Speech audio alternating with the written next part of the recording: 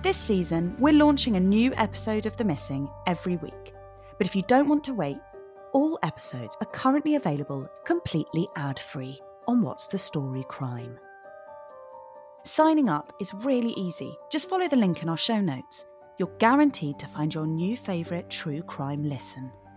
From con men to missing people, forensic investigations to miscarriages of justice, What's the Story Crime is the home for all true crime fans who want bingeable, addictive, crime-based content.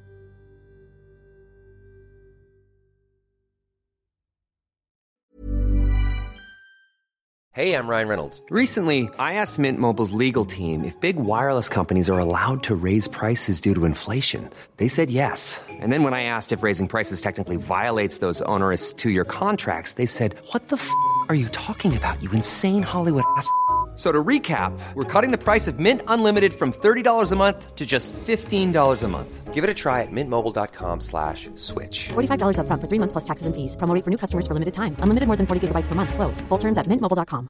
Hi, I'm Daniel, founder of Pretty Litter. Did you know cats tend to hide symptoms of sickness and pain? I learned this the hard way after losing my cat, Gingy. So I created Pretty Litter, a health monitoring litter that helps detect early signs of illness by changing colors, saving you money and potentially your cat's life. Pretty Litter is veterinarian developed, and it's the easiest way to keep tabs on your fur baby's health right at home. Go to prettylitter.com and use code ACAST for 20% off your first order and a free cat toy. Terms and conditions apply. See site for details. Even when we're on a budget, we still deserve nice things.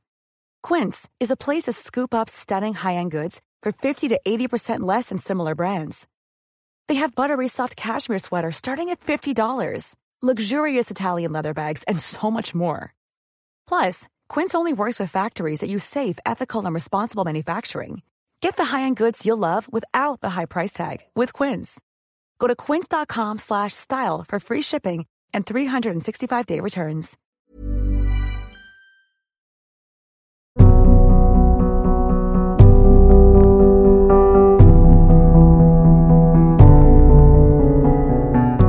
A missing person creates an impossible vacuum in the lives of the people around them. An endless series of could-haves, should-haves, and what-ifs, leaving their friends and families robbed of years of potential love and companionship. Every significant gathering, from birthdays to weddings, regardless of how joyous the occasion, will always be marked by that lingering feeling that there's someone absent, a chair forever unfilled. The disappearance of a sibling at a young age forms a particularly painful void. Losing someone so young can leave their loved ones feeling like they barely got a chance to know the person before they were taken from them without warning. How does one properly express their grief for someone who was just starting the journey down the road to the person they would eventually become? This has been my life. I was only 2 when Sandy went missing, so I have got no living memory of Sandy at all. I just need to make my own memories of him, pictures. That's the only memories I've got. I need to imagine a picture to imagine what he looks like. How can I not remember him? How can I not just get one memory? For Donna Davidson, these are murky waters she's been navigating for more than 45 years since the disappearance of her older brother Sandy in 1976. He was just a few weeks shy of his 4th birthday. His disappearance is one of Scotland's oldest unsolved missing child cases. I'm Pandora Sykes, and you're listening to The Missing, a podcast series produced by What's the Story Sounds and brought to you with help from the charities Missing People and Locate International. They believe that all of the cases in this series could still be solved. This is The Missing, Sandy Davidson.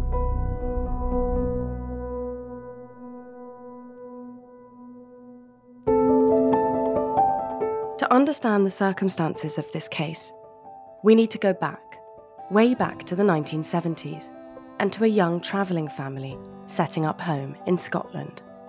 Donna Davidson and her brother Sandy were just 2 and 3 years old.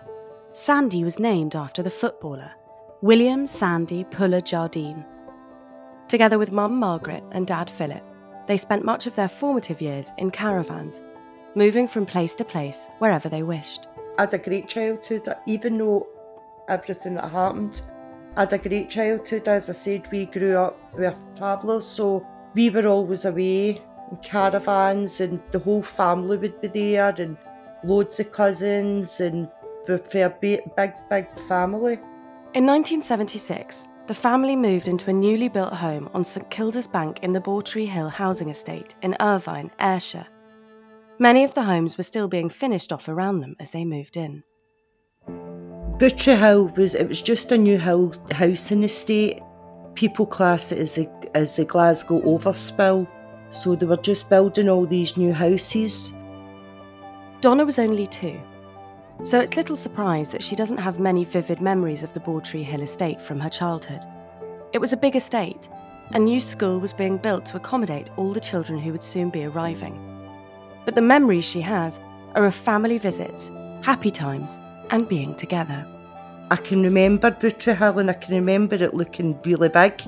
I can remember being outside and running to the road because my cousins were coming from Falkirk that day and waiting at the end, but it was only a couple of seconds, it wasn't far. And I remembered my auntie and uncle's wedding. And when I see the pictures, I can still visualise that day. But apart from that, I had no other memories of Bawtry Hill. The 23rd of April 1976 began like any other day. It was a sunny spring day.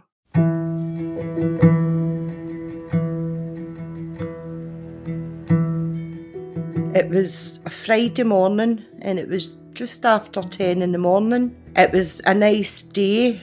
If back in 1976 was one of the warmest summers, warmest years, so it was warm. It was nice weather. Donna's parents brought her and Sandy from their home at 41 St Kilda's Bank into their grandparents' house just 3 doors away. They would look after the children while Margaret and Philip went to work. My mum was a machinist and my dad was a labourer on the building site. Shortly after 10 a.m, Sandy and Donna were playing in the back garden, whilst their grandmother, Mary Bunce, and her husband, who Donna referred to affectionately as Di, an old Fife Scottish term for grandfather, were nearby but out of sight in the house. What happened next is difficult to confirm, given that the closest eyewitness was Donna. But we know that the Davidson's family dog, an Afghan hound named Kissy, was playing in the back garden with the children. Sandy came into the house at roughly 10:25 and told his grandmother that the dog had run off. She told him not to chase it, and Sandy went back outside. A few minutes later, young Donna called into her grandmother and said that Sandy was away. Kissy had supposedly run off through the garden gate, and Sandy and Donna had taken off in pursuit of the dog into the street behind the house. Moments later, Donna returned, but Sandy and the dog were nowhere to be seen. The gate got opened, the twos went out the garden, then I returned back to the house to say that Sandy was away.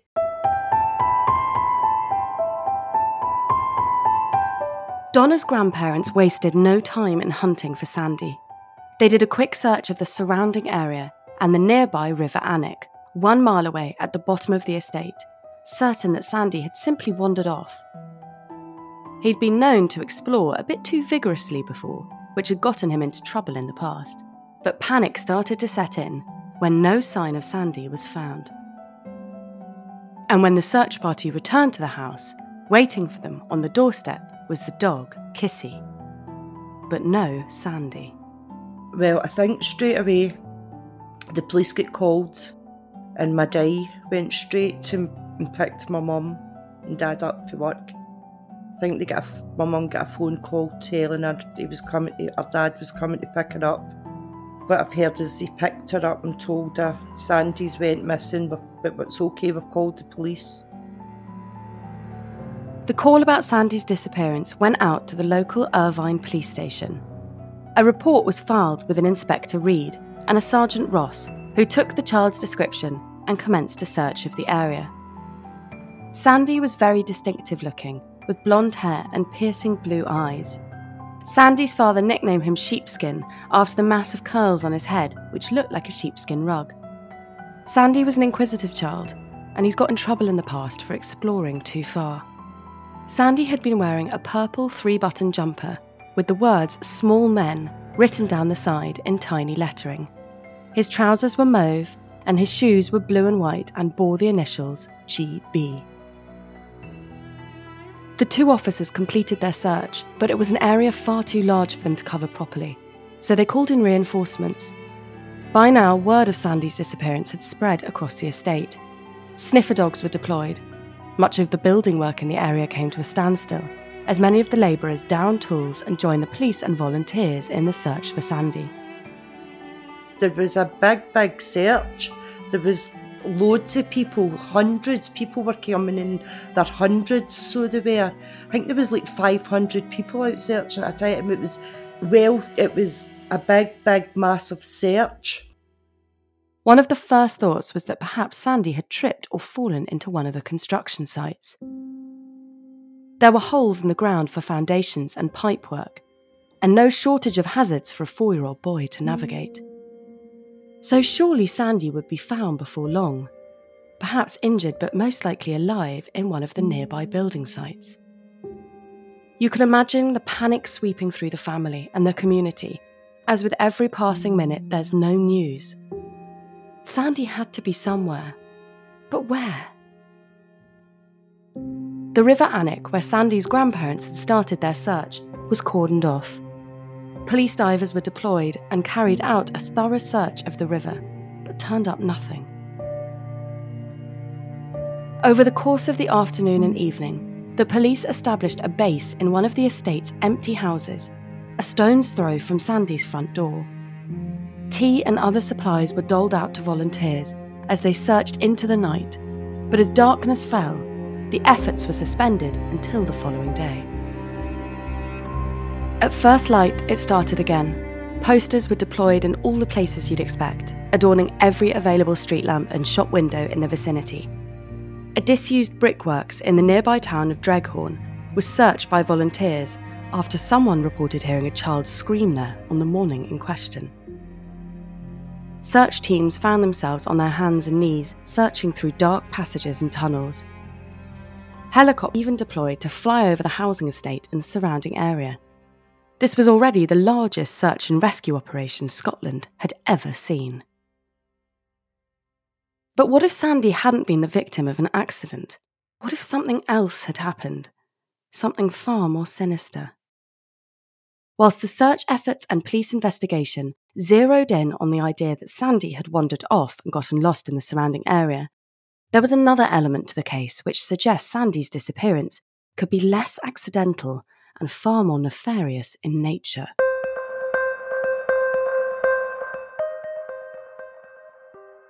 A labourer in his mid-20s was working in an upstairs bedroom in one of the unfinished houses just beyond the lane near Sandy's grandmother's home on the morning of his disappearance, the window of which had a clear view of the back gate of the garden the children were playing in.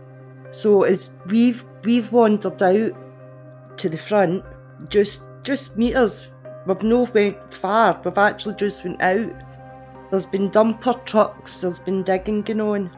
But just past that wee lane, the very first house was getting work done, and it was a Friday morning, and a witness, he was in the upstairs bedroom and he was putting on skirting boards. And back then he said it was job and knock on a Friday. You finished your work early, you get finished early and get paid for the full day. So he said it was back at 10 in the morning. He said I stood up to stretch my back. He says, and I seen yous outside, and Sandy was going away holding a gentleman's hand going into a blue car, and I went back into the garden. But he said he didn't think anything of it, it didn't look anything wrong. A blue car, a claim of Sandy climbing inside it. Was there any truth to the story? Had Sandy really been taken just yards from his home? The man in question was said to be in his late 40s and wasn't thought to be anyone close to the family. So who were they? Whilst Donna thinks this account was given to the police, they continued with the same line of investigation. I know they never put roadblocks up, because I think that was one of the things, like the eyewitness, I think they never took that into consideration when I think they should have. I think they were just concentrating on that area. But if he's been taken in a car, he's been taken away. The idea that there may have been a stranger present made some of the puzzle pieces of that morning fall more clearly into place. Donna's grandmother said that the back gate of the garden would have been latched and that the two children would have been unable to reach the lock. As such, the idea that a stranger had opened the gate, causing the dog to run from the garden and Sandy to chase after it, was plausible. For some reason the gate got opened. I personally think somebody's opened the gate. Whilst Donna's mother held on to the belief that Sandy was alive, by virtue of the fact that no body had been found, Donna became increasingly certain that her brother had been taken, and likely murdered by the man the labourer claimed he saw taking Sandy by the hand and leading to his car.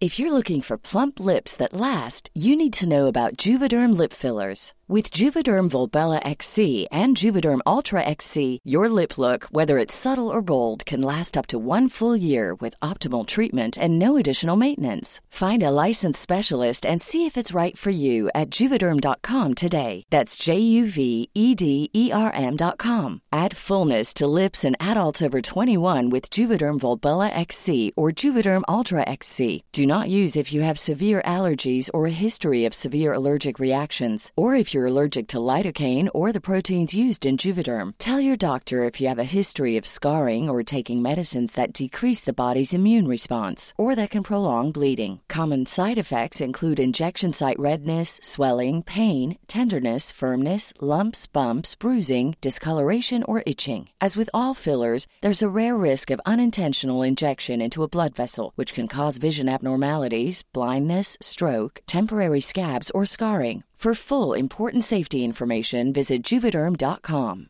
Ryan Reynolds here from Mint Mobile. With the price of just about everything going up during inflation, we thought we'd bring our prices down. So to help us, we brought in a reverse auctioneer, which is apparently a thing. Mint Mobile Unlimited Premium Wireless. How to get 30, 30, bit to get 30, bit to get 20, 20, 20, bit to get 20, 20, bit to get 15, 15, 15, 15, just $15 a month? Sold! Give it a try at mintmobile.com/switch. $45 up front for 3 months plus taxes and fees. Promo rate for new customers for limited time. Unlimited more than 40 gigabytes per month. Slows full terms at mintmobile.com. When you make decisions for your company, you look for the no-brainers. And if you have a lot of mailing to do, Stamps.com is the ultimate no-brainer. It streamlines your processes to make your business more efficient, which makes you less busy. Mail checks, invoices, legal documents, and everything you need to keep your business running with Stamps.com.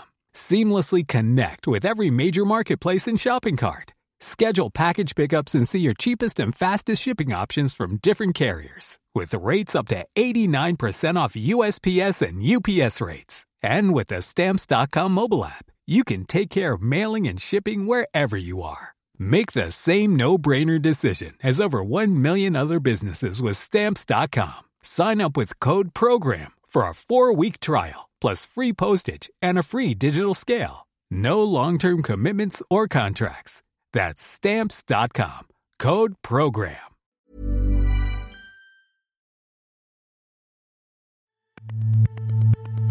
I'm 99%, because I've always got that glimmer of hope, 99% sure it was he was taken away, and it wasn't.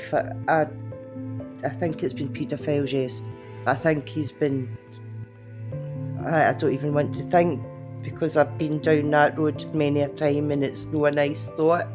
But I think they've done what they've done, and then I think he's been murdered. So I do.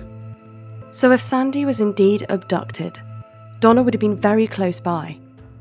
She often wonders to herself why both of them didn't vanish that day, and ultimately chalks it up to Sandy's more outgoing personality making him a more vulnerable target. I think he was very mischievous. I think he was a character, and I wasn't shy. I think he would have went with him to hence what happened. Whereas all I did was cry, and obviously I've come back because I didn't want to go that day, because I do believe as well he would have took the twos.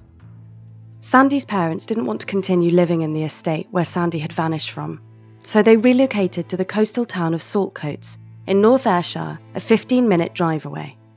We left the house because what happens, my mum just couldn't be there. Sandy's disappearance had a complex impact on the Davidson family unit. Whilst Donna says she had a happy childhood with supportive parents, Sandy was never a topic of discussion. Pictures of him were not kept in the house. He became a taboo subject. Donna doesn't remember ever being formally spoken to about Sandy's disappearance. In fact, she thinks the trauma related to the loss of her brother has caused her to forget much of her early years.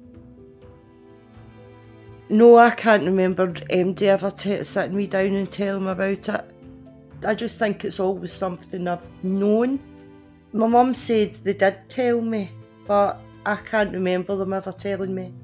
I remember once getting upset, and I think I was about 8 or 9, and going downstairs and saying I can't stop thinking about Sandy, and I get told to be quiet and go back to my bed, and I'm thinking, obviously that was their way of dealing with things back then, but I've just built up all this inside, and it's been torturing me for all these years. Despite their efforts to stop their daughter from dwelling on the disappearance of her brother, the memory of Sandy would often enter Donna's life in unexpected ways. I can remember going out one night with friends and going to the chip shop, and at the time you get your chips wrapped up in a bit of paper, and it was Sandy's story.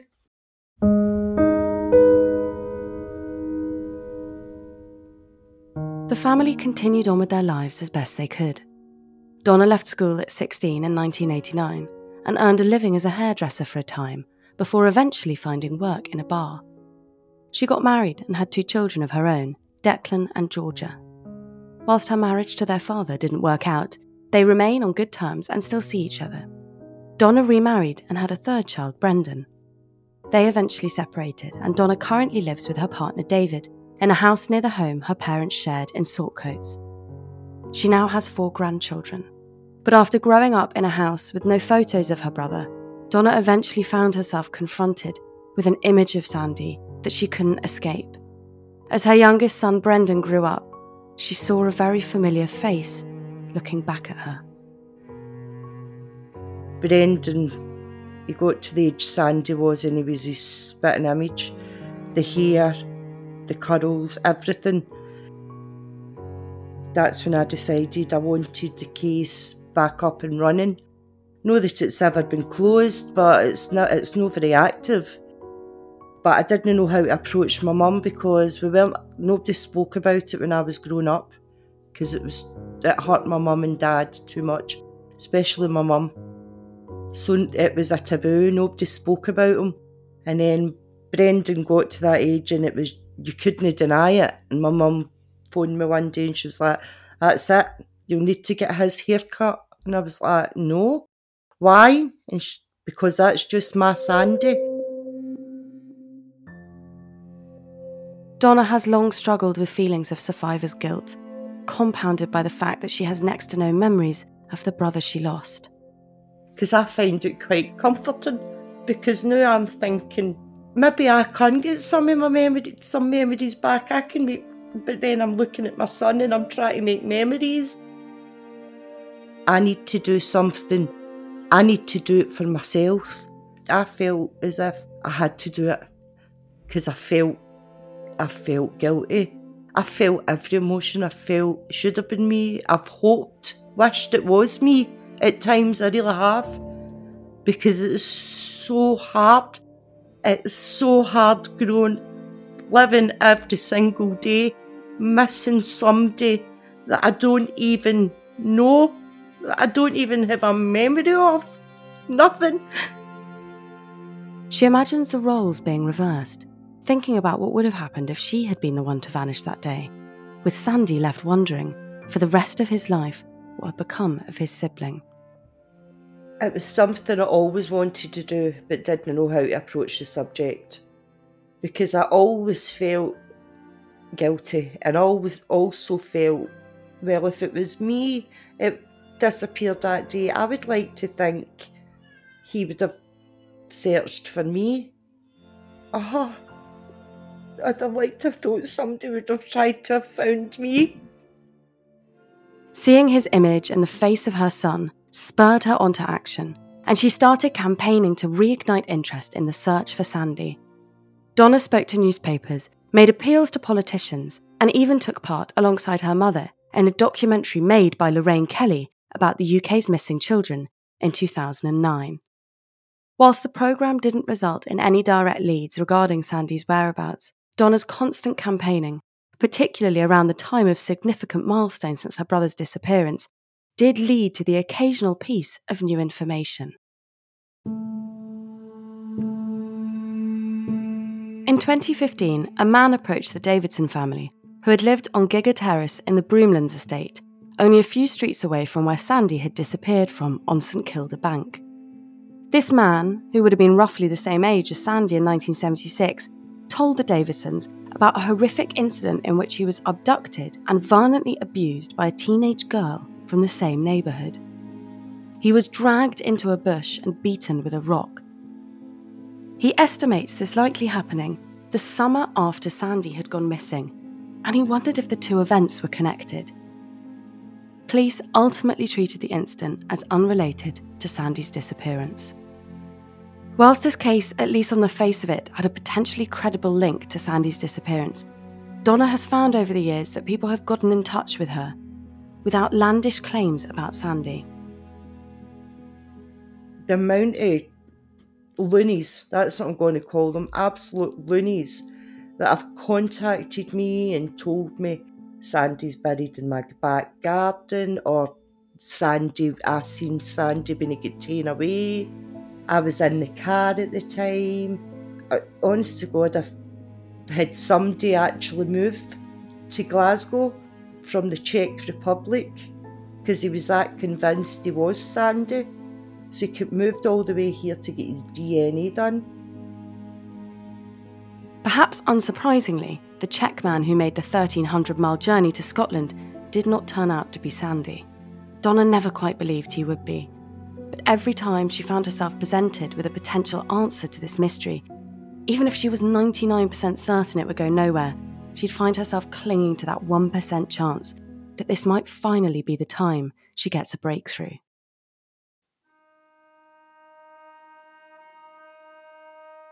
In 2014, Broomlands Primary School, the school that was being built just a few hundred metres from Sandy's grandparents' house on the day he vanished, was demolished. The school was being levelled to make room for a car park for a newly built school. Donna appealed to the local council to ask the construction company involved to excavate the site in order to confirm once and for all whether Sandy's body was there.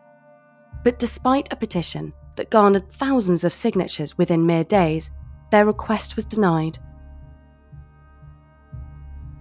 Donna's campaigning also had the unintended but welcome effect of bringing her closer together with her mother and father, who had separated in 2004.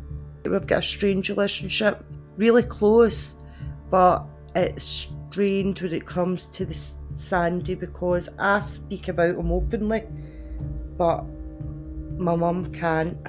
My dad, he can, when it's the anniversary and then when it's the birthday, none of us will contact each other.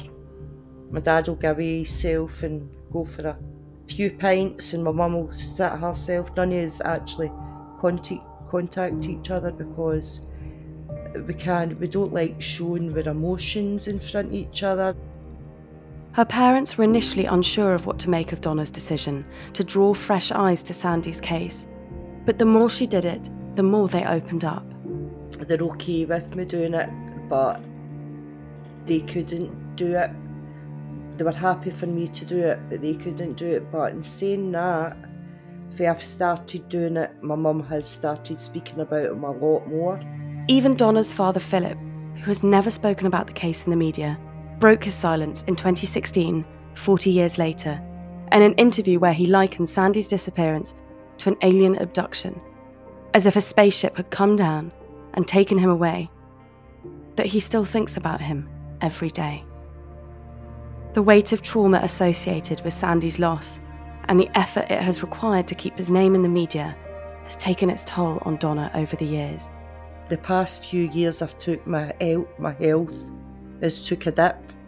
I get diagnosed with fibromyalgia, but my legs, I've got real bad arthritis and I can barely walk. I don't know what I'm doing, I don't know if I'm grieving, I don't know if I'm angry, I don't know. Some days I think I'm going off my head. My head just doesn't stop. It's like I feel as if I'm on a roundabout and I can't get off it. That's the way I feel. I'm stuck. I wish I could swap heads with somebody just for an hour, just to see what normal life would be like. The more time goes on, the more Donna finds herself desperate for resolution to a question that has plagued her for her entire life. The idea of never finding out what happened to Sandy feels unacceptable to her. As a child, obviously I didn't think about it as much, but it's played in my mind. The older I get and the older I'm getting, it's playing in my mind even more, because I'm thinking, well, I know I've got a good few years left, but my mum and dad will say, we just want to find out before anything happens to them. And now I'm thinking, I just want to find out before anything ever happens to me. And there's somebody out there that knows, and I think there's more than one person that knows. Somebody needs to come forward and tell us and put us out of misery a wee bit. Somebody knows what happened to Sandy that day. So please, if you hear this, please contact the police, contact MJ, just please contact somebody and tell them. In many cases, it takes just one piece of information to lead police or family to the answers they crave. If you know what happened to Sandy, or you remember seeing someone like him on the 23rd of April 1976, your information could be vital. Even if you've never heard of Sandy Davidson before listening to this episode, you could still help. Visit our website, themissingpodcast.org, where you'll find more information on this and every other case we featured in the series. There's also links where you can share vital information on these cases with the experts at Locate International. They've set up a team to investigate these cases and explore any information that comes in. And you'll find more information about the charity Missing People, who work tirelessly to support the families of the missing. Their helpline is open to offer support and advice if you've been affected by anything in this episode. We can't say this enough. It takes just one person with the right information to solve any of the cases in this series. The Missing is a What's the Story original podcast series. It's presented by me, Pandora Sykes. The episodes are produced and edited by Jack O'Kennedy. The executive producers for What's the Story Sounds are Daryl Brown and Sophie Ellis.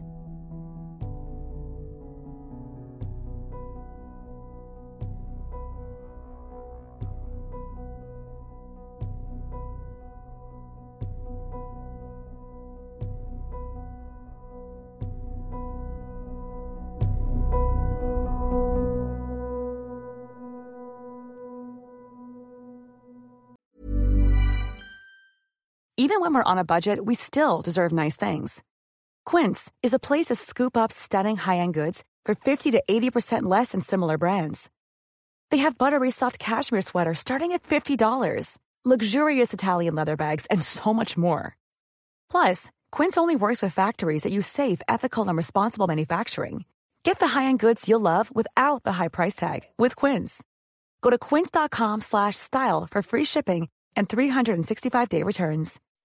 When you make decisions for your company, you look for the no-brainers. If you have a lot of mailing to do, Stamps.com is the ultimate no-brainer. Use the Stamps.com mobile app to mail everything you need to keep your business running with up to 89% off USPS and UPS. Make the same no-brainer decision as over 1 million other businesses with Stamps.com. Use code PROGRAM for a special offer. That's Stamps.com, code PROGRAM. Whether you're a morning person or a bedtime procrastinator, everyone deserves a mattress that works for their style. And you'll find the best mattress for you at Ashley. The new Temper-Adapt collection at Ashley brings you one-of-a-kind body-conforming technology, making every sleep tailored to be your best. The collection also features cool-to-the-touch covers and motion absorption to help minimize sleep disruptions from partners, pets, or kids. Shop the all-new Temper-Adapt collection at Ashley, in-store or online at ashley.com. Ashley, for the love of home.